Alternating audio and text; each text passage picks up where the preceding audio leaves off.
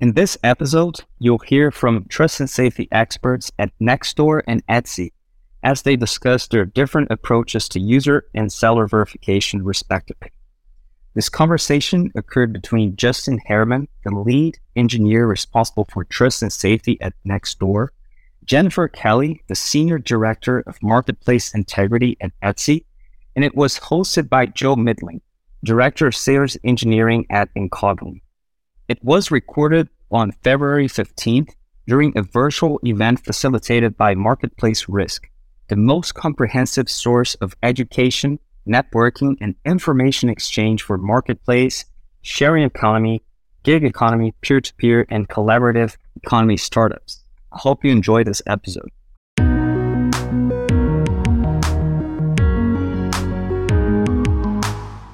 Hi everyone, I'm your host, Andre Faras, co-founder and CEO at Incogni. Welcome to Trust and Safety Mavericks, a show focused on topics related to online trust and safety and riding the next big wave. Welcome.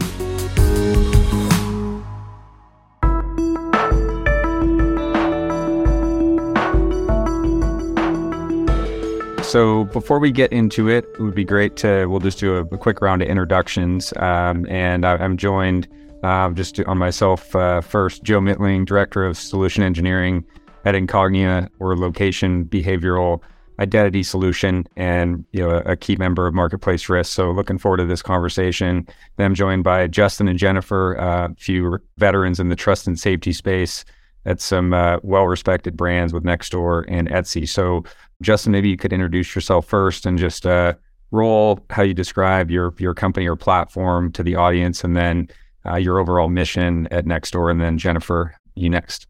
Sure. Thanks, Joe. So I'm Justin. I'm the engineering lead and founder of the trust and safety team at Nextdoor. How would I describe Nextdoor? Nextdoor is a neighborhood network where you can connect to neighborhoods that matter to you. When people use Nextdoor, they can use it to receive trusted information, give and get help, get things done, like find service providers, local businesses they want to go, patronize. All with the goal of building real world connections for those that are near you, including other neighbors, local businesses, and public services.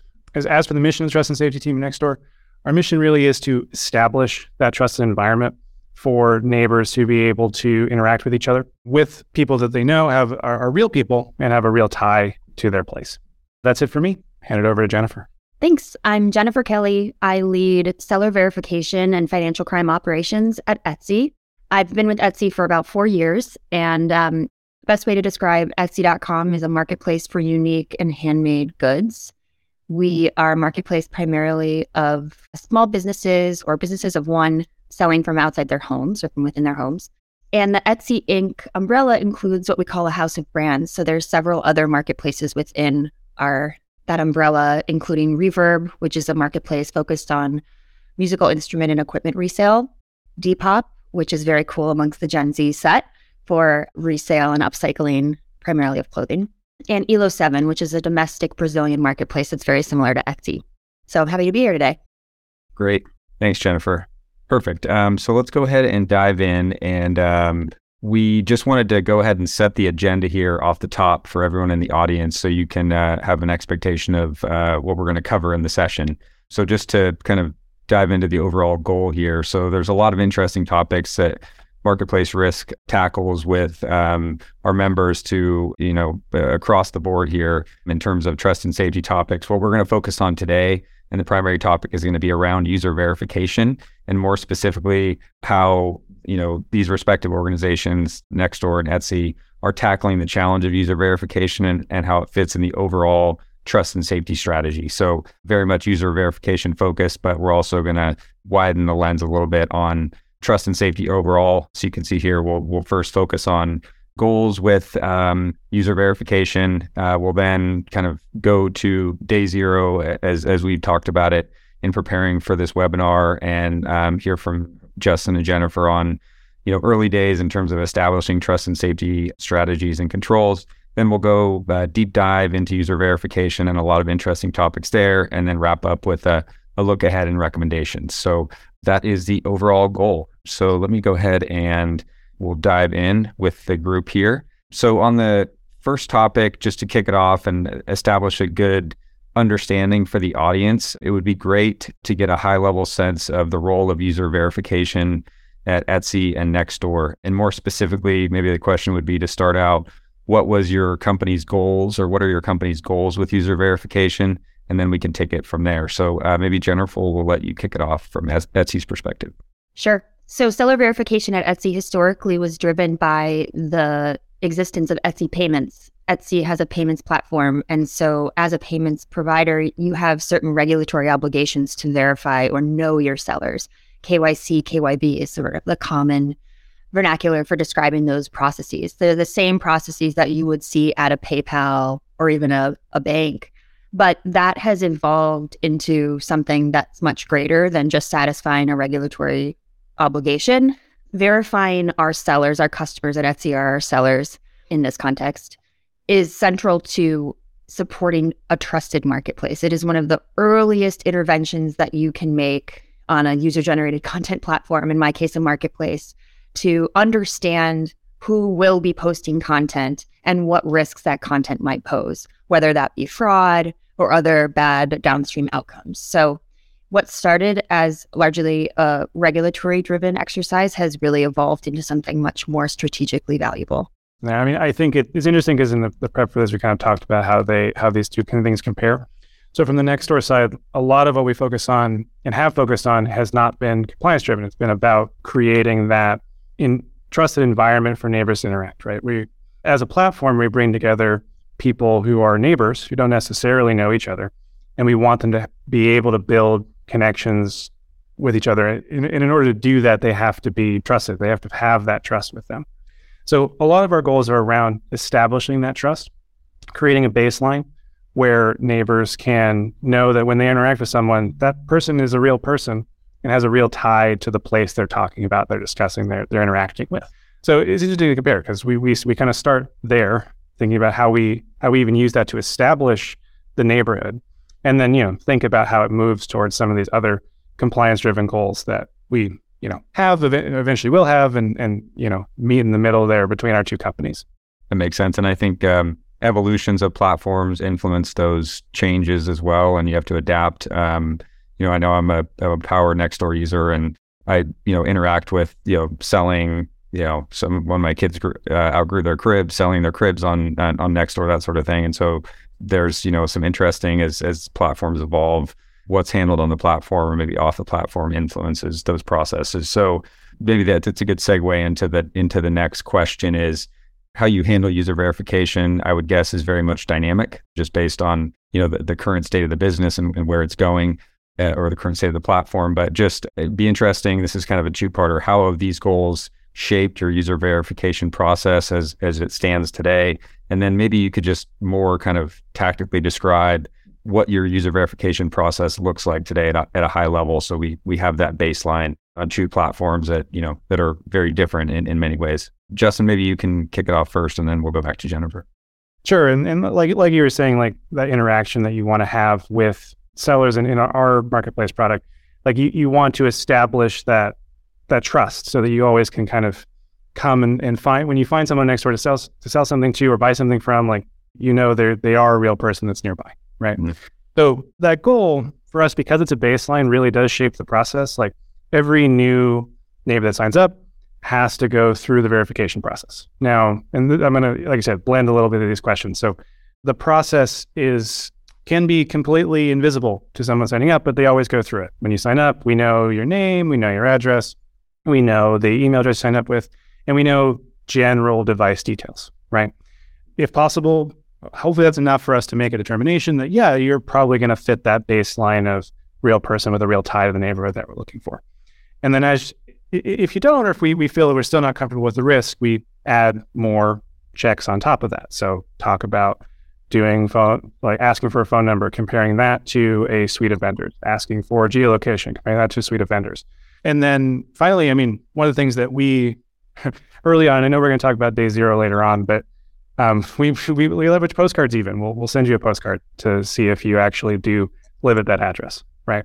How we've used them changes over time, but we look at that whole scale of different techniques in order to be able to judge the risk of saying this is a real person with a real tie to that neighborhood, right? if we establish that, then we're able to accomplish that goal of building a trusted environment. Makes sense. Yeah, and so that flexibility in terms of geographically, I would imagine there's flexibility that you have to build in there, different regions, different requirements, coverage, all these, and then the regulations within some of these regions.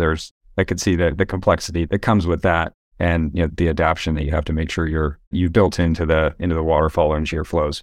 That makes sense. Yeah, you have to think about what the baseline is for what baseline you're trying to establish, and that baseline really does depend on what you're able to find. What every market's different, every area is different, but also like what you have to really interrogate what you value, right? Every verification process has some amount of loss, and you need to balance that against like what you're trying to accomplish. Are we accomplishing that baseline of a trusted local community, right?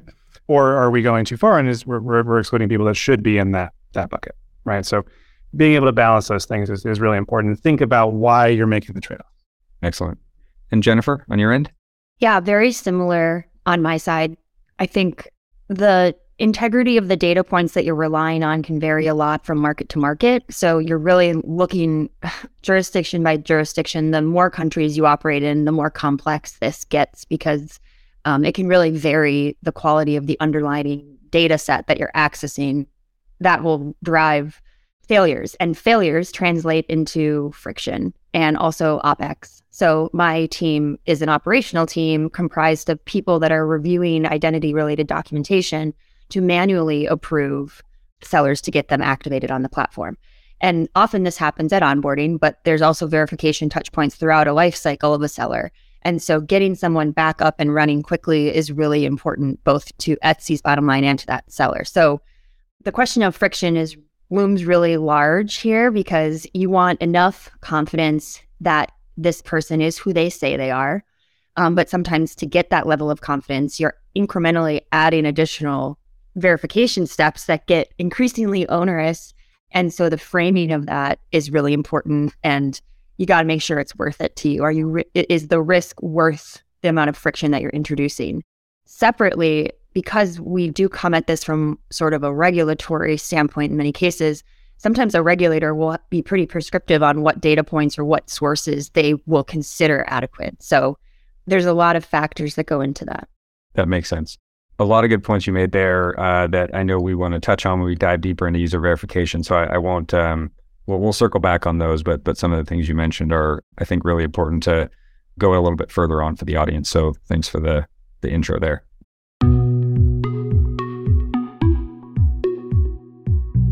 Great. So shifting gears a bit to going back to early trust and safety and that topic, and obviously Nextdoor and Etsy are quite mature platforms, established trust and safety teams and controls. And, it's really fascinating to be able to understand all the complexities that you have to navigate.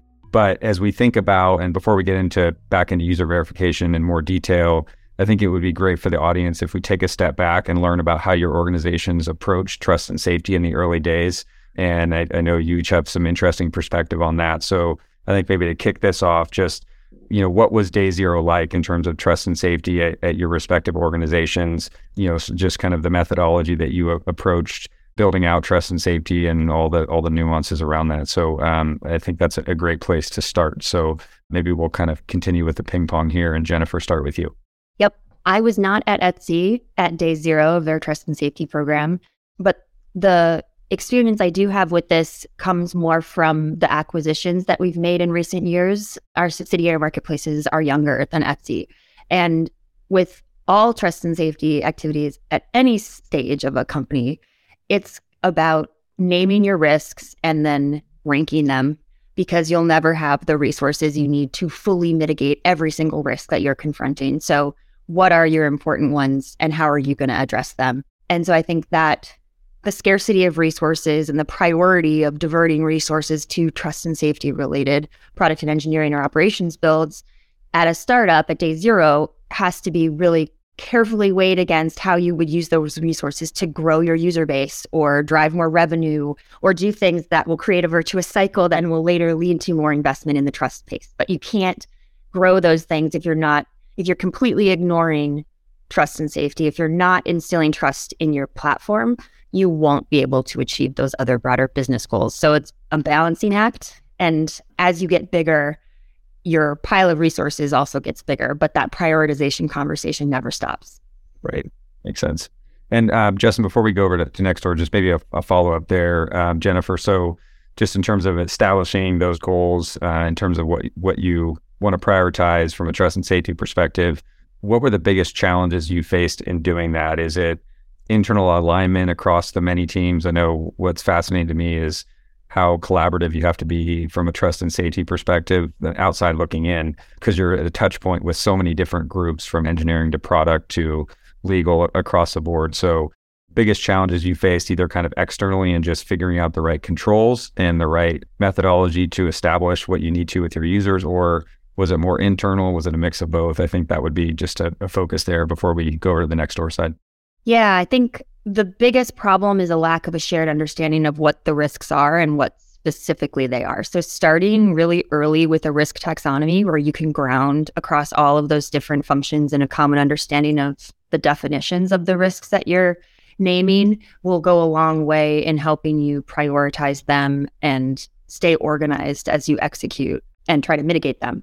So I think that pausing to create a taxonomy that's a source of truth across the company, and that'll continue to evolve. And also recognizing that risk analysis is never a point in time, or it's always a point in time, and it needs to be regularly revisited. So remaining really aware of emerging risk and how risk appetite will shift and how the risk environment is shifting around you. It's a dynamic moving target. Great points. And Justin, on your end? Yeah. So, I mean, I think when I'm thinking about day zero, I think a lot of what Jennifer just said rings true. I mean, I think the journey of trust and safety is several inflection points that all themselves are like day zero, like the world is what it is until it isn't. And that's kind of what I think about when I think about Nextdoor. So verification was always a part of Nextdoor from its founding, even before I was here, but that wasn't itself a trust and safety team, right? It was a notion of how we bring to how we set the baseline, but it worked for so long until it doesn't, and you have to adapt and create new approaches. So when I think about founding trust and safety, it's recognizing that, hey, we saw like verification protected us for a long time, and then we start to see a different type of bad actor arise. Credential stuffing attacks become more common. Account takeovers become more of a thing you have to think about, and that focuses your efforts in a different area. Like as you are making that risk analysis day by day, your bad actors are changing too. Like they're becoming more complex because hopefully you're growing your platform, becoming more valuable. You have more value to bring to a bad actor, and so you need to adapt different techniques as they get smarter, right?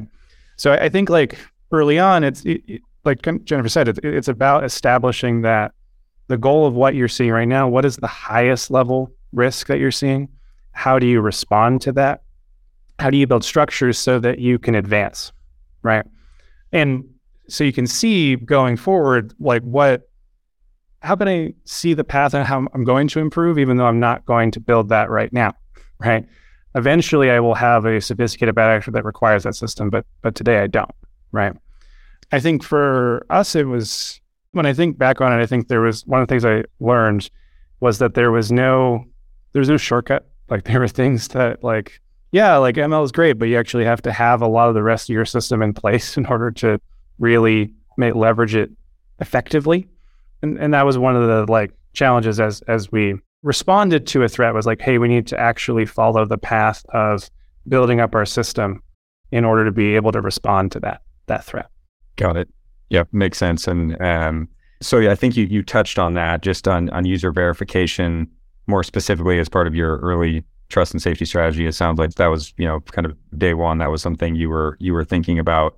Anything else you want to add on to specifically around user verification and how you thought about that, from the inception and versus how you think about it now on the Nextdoor side? Sure. I mean, I think it's something where our understanding of what we were doing, why we were doing it, really evolved over time. Like early days, founding days, like a lot of what was focused on was like, okay, we have a sense that this is important, right? We have a sense that knowing that they're real people that have a real tie to your neighborhood is an important thing. But we didn't fully understand like what does the risk curve look like, right? Like in reality, if you take a step back, and this is, today, Justin talking, not long ago, most like bad activity accounts for a very small proportion of your overall activity, right? I mean, it depends on the use case, what specific product you're providing, how it can be exploited, but you can kind of say like it generally follows a power distribution. Bad actors are really intense, but they're a very small slice of the overall activity. So for us, evolving verification, thinking about how to think about it, move from, okay, this seems like a great idea. Let's we kind of binary thinking of you're verified, you're not, evolved into like, how can we better quantify that risk? How can we think about it more as a risk standpoint, that someone is a bad actor trying to deceive us versus not, right? So that we can move along that power distribution and capture more of the group that are good actors, but are hard to detect, right? Like lots of people what data is available, what type of information we can gather is limited by, people's role in the world. Like if someone moves around a bunch, doesn't have a stable place to stay, like that shows up as not being present in the data, even though those are perfectly good actors, right? So when I think about the evolution over time, I think about moving from simple notions of like how to establish that trust to notions that are a little bit more focused and a little bit more understanding that it's really a risk calculation you're doing. You're trying to capture as much good activity as you can, trading off against that bad activity, right? It's a balancing act, and you have to kind of think about how to draw that line, and how do you think about drawing the line. That makes sense. And I just on that topic, for both of you, one thing you just got me thinking about was early days. I work with companies kind of across the board, startups to very advanced companies. And early days, you're really trying to make your mark. You're trying to acquire users. There's not a lot of eyes on your platform, and likely there's not a lot of bad actors thinking about how they can exploit your platform yet, right? So I would imagine it's another challenge is, you want to grow. Certainly that's the goal. And early days, you're not going to have as much sophisticated attacks or strategies trying to scam or commit fraud, et cetera. But as your platform grows, visibility grows, that's where the fraudsters will go, right? So that's another angle to this, is the sophistication, I would guess, increases as well. Yeah, I mean, 100%. Like as you're more valuable, bad actors come and try to use that value, right? Like if they can make $100,000 a day, then yeah, they will, right? It's because you become more valuable. They'll try to find a way to do it, and your response has to be right sized to that risk, right?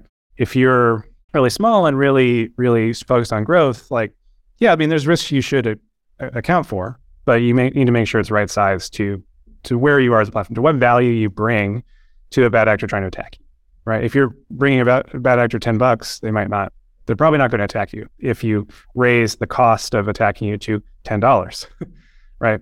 I made that sound a little bit easier calculation than it is. It's really hard to quantify exactly how many dollars they can pull out, and especially if you're not working in a transaction space.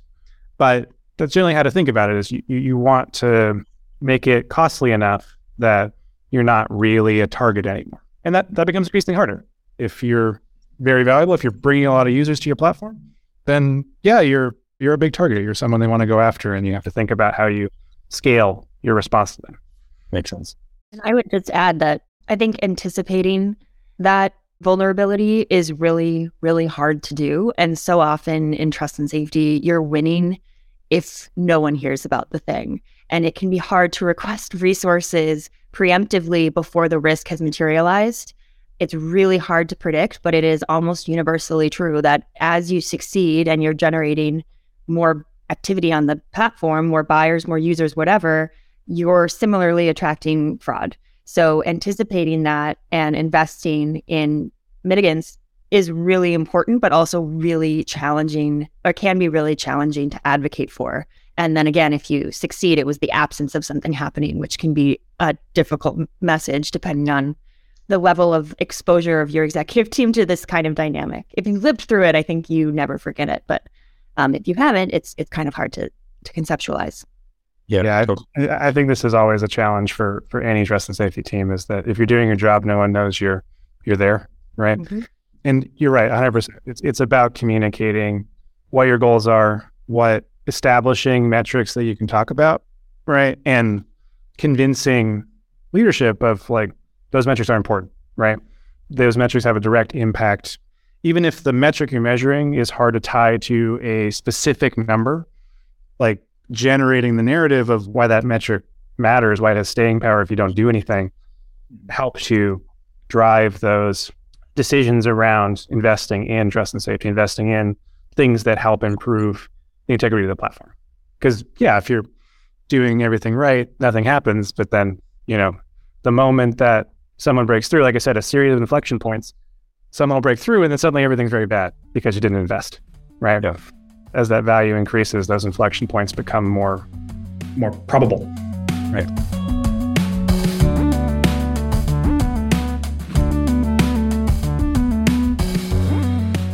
And connecting a few things there, what you both said about being proactive and trying to look out a little bit beyond the headlights, and there's a lot of challenges there. I want to get to that in a moment, but just, connected to Justin, what you mentioned, it's just in terms of establishing goals, establishing trust and safety goals. One of the elements here, just diving a little bit more into trust and safety, is how do you look out beyond the headlights? How do you kind of diving deeper into user verification? How do you internally educate and get alignment around, what the next goals are, how you continue to strengthen trust and safety and user verification more specifically. And Jennifer, what you shared a really interesting story with us, I just found fascinating as we were preparing for this, on some other industries you look at as kind of the, some models for user verification. So not to put you on the spot, but I think it would be fascinating for the audience to be able to hear how you approach that from an Etsy perspective. Yeah, absolutely. This is sort of my not safe for work yet very much we're at work spiel. So I think when it comes to the internet generally, looking at the porn industry is fascinating and very important to do. It is sort of the foundational industry of the internet. It has an enormous user base. It has huge risks associated with it, real world harm, very severe problems can occur on these platforms. And so because of those factors, they kind of are a breeding ground for innovation, and they can be really good indicators of the way that the whole industry may head and the way the internet is functioning. So seller verification, or user verification specifically, has seen some really interesting things happening in the porn industry. Pornhub, one of the larger platforms, decided after a very damning New York Times expose about the number of videos on the platform that were either involving underage users or non-consensual, really, really bad things, that they had no choice but to completely turn their business model upside down and only allow verified users to post content. So what had been more of a free-for-all, which was great for business, I imagine, but bad for risk, they completely did a 180 and removed millions of videos. I don't know what the revenue impact of that was, but it must have been enormous. And that was self-directed, strategic decision to save the platform and maintain trust and start reducing some of these really harmful downstream outcomes. One thing that they saw happen as a result of this is their DMCA takedown notices. So the notice and action framework, where someone who owns intellectual property says, hey, you're using my property, you got to take it down. The platform removes it, contacts the person that posted it, and those two deal with it off platform. That's a really expensive operational process for platforms to maintain, and we all have to do it to maintain our liability protection. They saw a 98% decrease in the number of those notices coming through after they introduced this verification requirement. That is astounding. So it really demonstrates the value of what this verification can provide as this very early intervention that can save you a lot of money, but also reduce a lot of risk. So I just have found that really, really fascinating to follow, especially because it wasn't a regulator telling them they had to do it. It was a strategic business decision that they just chose to pursue themselves. Yeah, that's fascinating. Yeah, really, really interesting. And I think the other piece of that, connected to what you shared, Justin, is making those types of changes, especially something as dramatic as that is a huge amount of coordination and buy-in internally to make those types of changes. and that stuff doesn't happen overnight. Justin, to your point, so there's just there's a lot of factors at play here, but really interesting insights, Jennifer. Anything, Justin, on your side as we dive deeper into user verification? Just factors that you have considered over time or are looking at now that influence your evolution around user verification? Yeah, I mean, I think it, like I was talking about earlier, it's like, how do you find the right size solution? And I think to some of what Jennifer's talking about, like when you add an intervention like user verification, and for us, we've kind of had it the whole time. We've just kind of thought about it slightly differently through that time period. When you add it, you're creating a new environment where different rules apply. Like a naive level, you can have something where, yeah, it's a free for all. Like everyone can access something that you think that really drives growth, but it doesn't necessarily drive good types of growth. It drives like a lot of fraud, a lot of different bad things that can happen. And so like when I think about where we started and how we kind of thought about it, it's like, yeah, I mean, having that verification process does have some sort of drag, but it does also bring you that real sense of connection and interactivity that people can have on the platform, right? Yeah. And so just on that point, I think another interesting question just to be able to discuss would be what types of signals that you've found in the verification process at Nextdoor. What types of signals have you found most effective? And then Jennifer, we can go over to your side on Etsy. Yeah, I mean, I think in general, we think about what we decided our goals were. It's like real people, real tie to the neighborhood, right? And signals that provide more information about that are very important, right?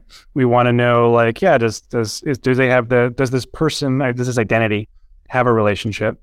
Are they using a device that we generally trust? Have we seen that device before? If it's someone returning, or even a bad actor that's using the same device on everything, right? But being able to establish, like, yeah, there's a real tie to a place, also tells you something about the identity. That's something that we kind of learned here, is that, like, if you focus on just doing the identity side, you can learn a lot about, like, here's an identity, right? But it's actually really hard to build up a very solid sense of someone's identity, even if you can know something about where they are in place. Like, you think about geolocation, you think about other geosignals, you think about ties to areas. Like, those are all indicators of real personhood, even if they aren't indicators of, yes, this is Justin at a real place. It's a person at a real place. And those things add up. They add up to being able to tell you a lot about real person, real tie, even if you don't know specifically, like, oh yes, this is Justin, this is Jennifer, this is Joe, right? That's fascinating. Yeah. And I'd imagine part of that is the context of your business, how the platform operates, what the goals of the platform are. That of course influences the user verification balance that you're trying to strike. Jennifer, on your side with Etsy? Yeah, absolutely. One of my goals on Etsy, because we're e-commerce, one of the outsized risks is fraud. So sellers that would onboard and try to commit fraud, not ship the items or what have you. So coming at it from that lens, again, back to this concept of increased levels of verification, meaning increased friction, trying to do that in a targeted way so that you're using signals to only introduce that friction where you think you need to. But it can be just as simple as thinking of, where is a criminal going to buy information to pass an automated check? So if the least friction that you have is something where you give your name and your date of birth, and that's automated and it's verified and the user continues on without interruption, it's pretty easy to buy those types of credentials on the dark web or wherever. So it doesn't take a lot for a criminal to get past that. So the more data points that you introduce and the more verification steps incrementally makes it more expensive and more challenging for a bad actor to get all of those data points that they need to pass. But it adds expense for you because you're using more vendors, more sources, and you're introducing more friction. So not easy, but that's what comes to mind for me. Got it.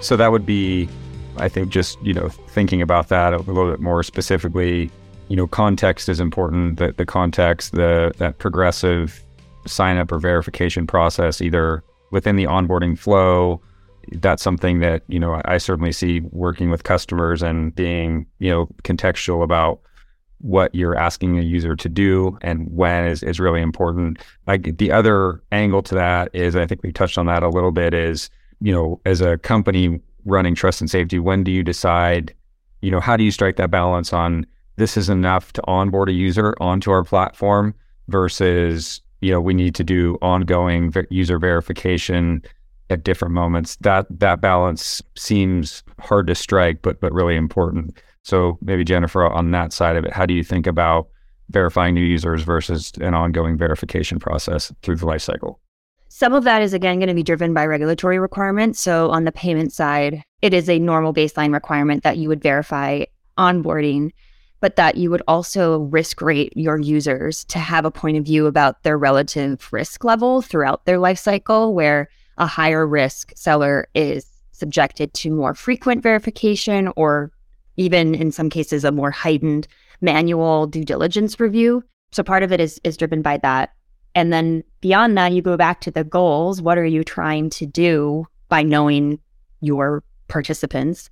And what periodic or ad hoc or trigger-based checks would support you in achieving that goal? So if it's fraud reduction, how can you partner with your fraud team to identify the signals that they see that don't tell them for sure that they're dealing with a bad actor, but overlap with trends that they've seen connected, or something really early stage that introducing a verification step could be a good intervention to stop. So if you're thinking about something like ATO, if someone makes a change in the account, maybe that triggers an automatic re-verification. But then to go back to what you were saying, I think that the framing of the why to the user is so important, because this stuff is annoying. We've all done it ourselves on platforms, and it kind of sucks. And so it's hard, but to try to communicate transparently why you're asking for it and try to convey that them providing it supports the health of the overall platform and will continue to bring buyers to them. Like there's a reason behind this. And connected to that, also consolidating wherever you can. So if we have a tax-driven verification requirement and a strategic verification goal and a couple other things, can we combine them? Can we use things that we already have? How can we make this a more streamlined experience for the seller? Yeah. And one area there, and I always struggle with this as I think about it, because I'm in the industry and cybersecurity and identity. So not sure if every user thinks about this, but I think there is a broader awareness around what's my data being used for, just the privacy side of it. And so I think there's a general consciousness around those topics now that the average user has. I don't think that's just us in the industry. And so, that transparency around how you're using data, what the benefits are for the user themselves, but also to the security and integrity of the platform they're signing on. Those are some factors that seem like they're more and more, increasingly more important to companies and to the users of those companies.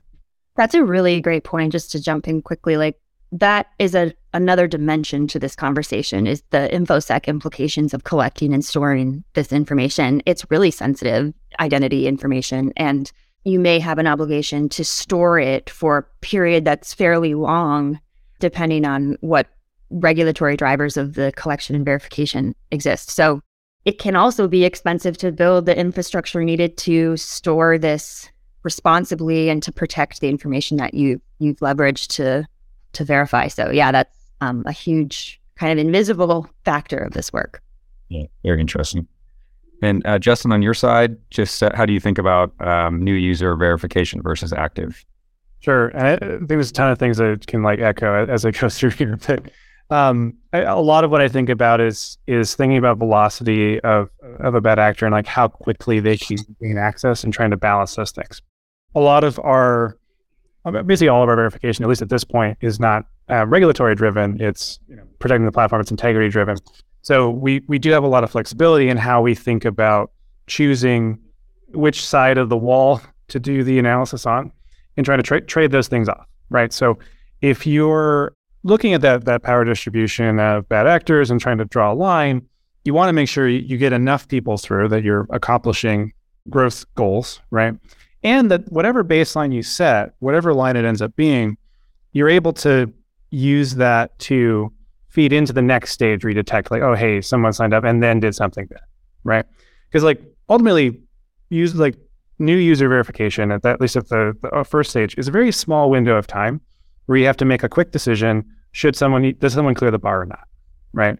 And at that point in time, you only have so much information to work with. You need to step up your information, ask for more, so you can make a decent risk evaluation, and then use that in the next phase once someone actually has access to the platform to decide, did that risk analysis I did, that actually helped me determine like, oh yeah, I've weeded out most of the bad actors, and I can actually see like this is a group of people who's acting badly, right? Trading those things off is kind of key. When you're a bad actor, you're trying to create a lot of things at scale. You're trying to find a way through, and that process helps you determine that you have enough information in order to gain more later, and use that to make your risk analysis. Yeah, that makes sense. So this is a one level deeper, but I think a really interesting one to talk about for the audience is mobile versus web around user verification. And at Incognia, we work with mobile first companies. They typically all have a web component. A lot of that is region specific, what markets we're working in. The US is much more web heavy than many other regions of the world.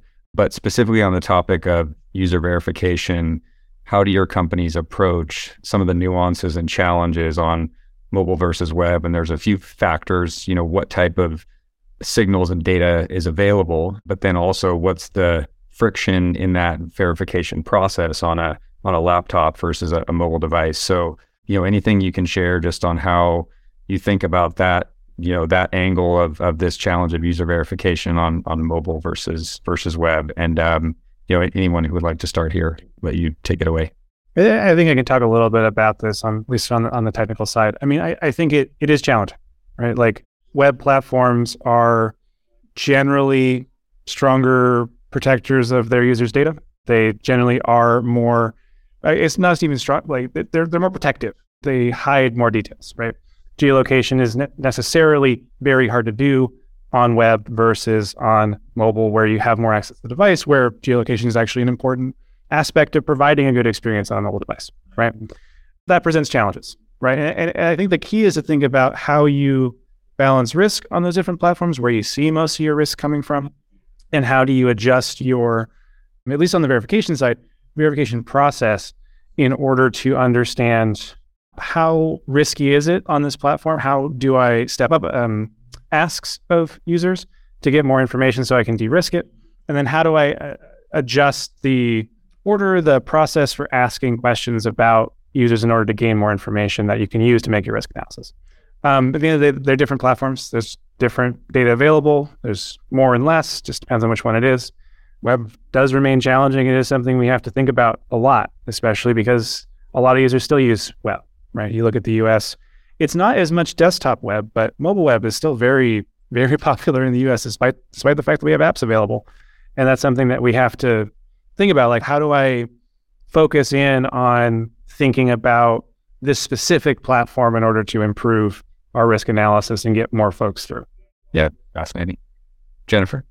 Very same take. So you just need to closely align with the business side who is evaluating user preferences. Do they prefer to use the app to sell, or are they gravitating toward web?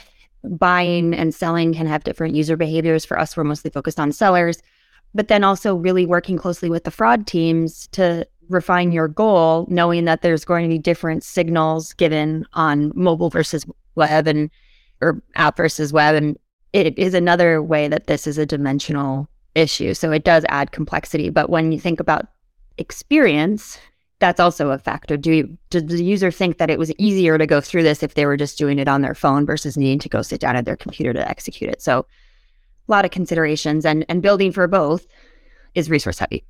Yeah, that makes sense.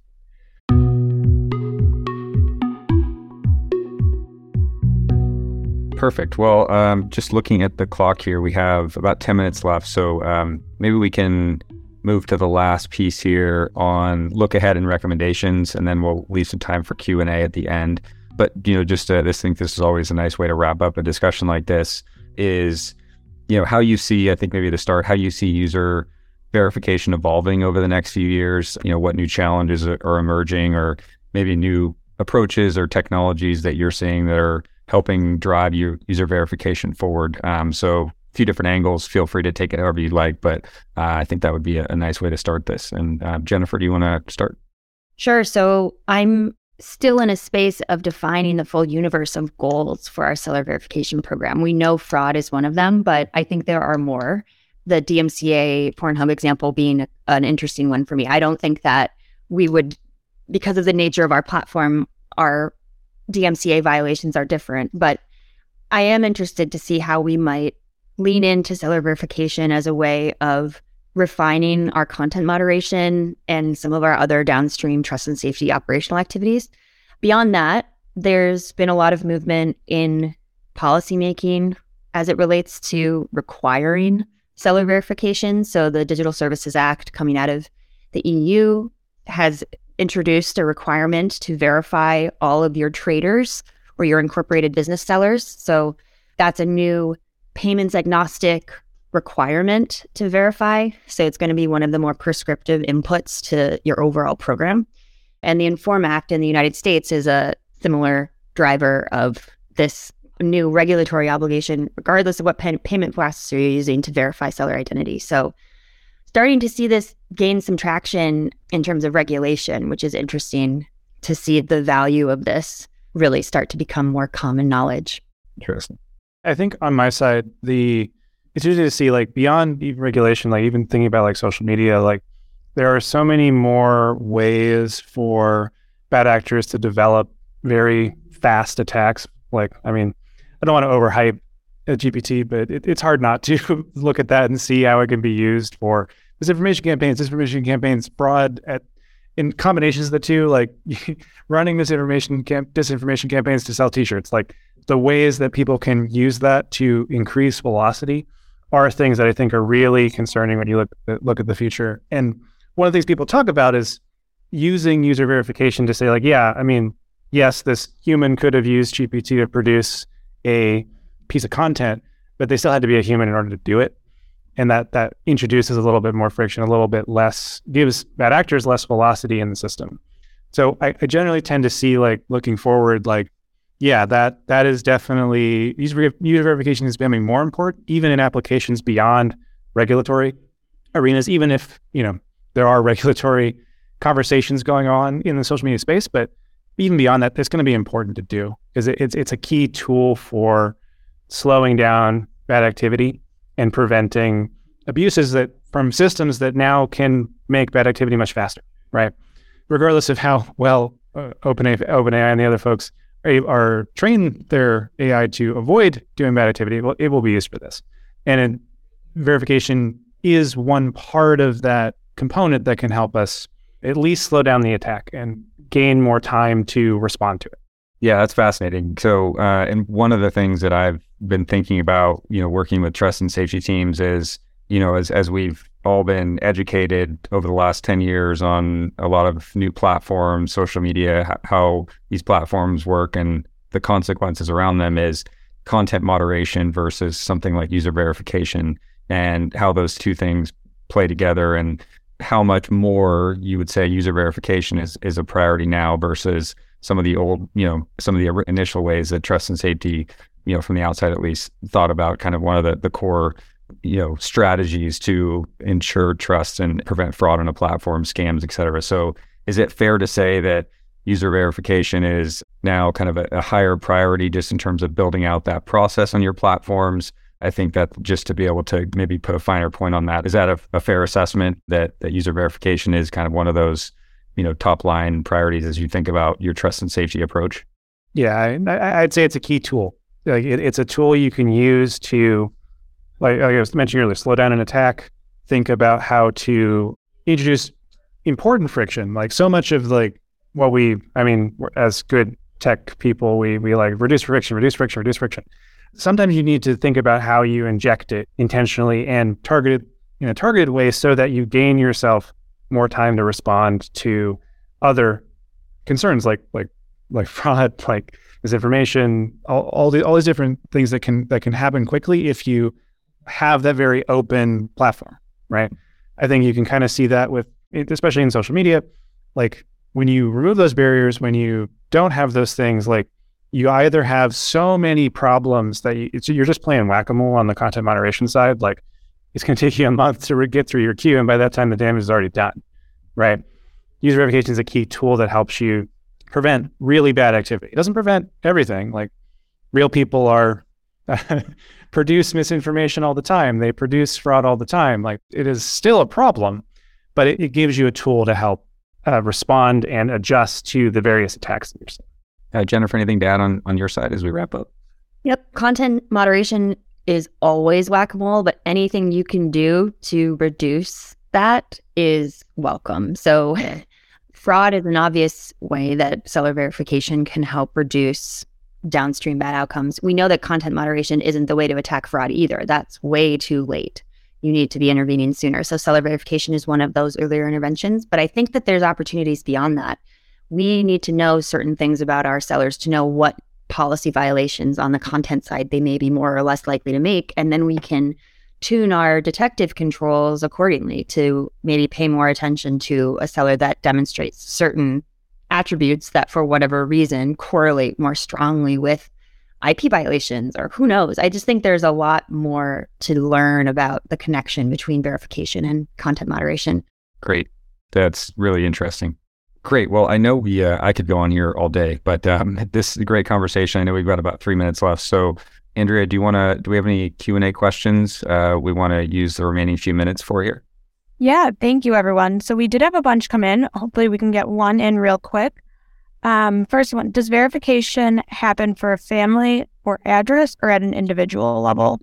Yeah, I'm going to assume that's directed at me. For us, it's every new neighbor that joins. It is a person who joins. It is when that neighbor joins, they're one person. They join, and they address is one component of verification. Like I said, real person with a real tie is what we're looking for. It's it's both the address component and the real person. Awesome. I think maybe we do one more. On what stage of a platform growth would you say the ID verification might be introduced? I'll let Jennifer go if she has anything, but I have some thoughts. Yeah, I mean, I think it depends on the goal of your verification process and how important identity specifically is to that. So if you have a payments platform, you'll definitely need to do this, but you also don't need to collect the ID. That is a more escalated or a heightened level of proof. So you can do less than ask for the ID and still consider someone's verified identity to be verified.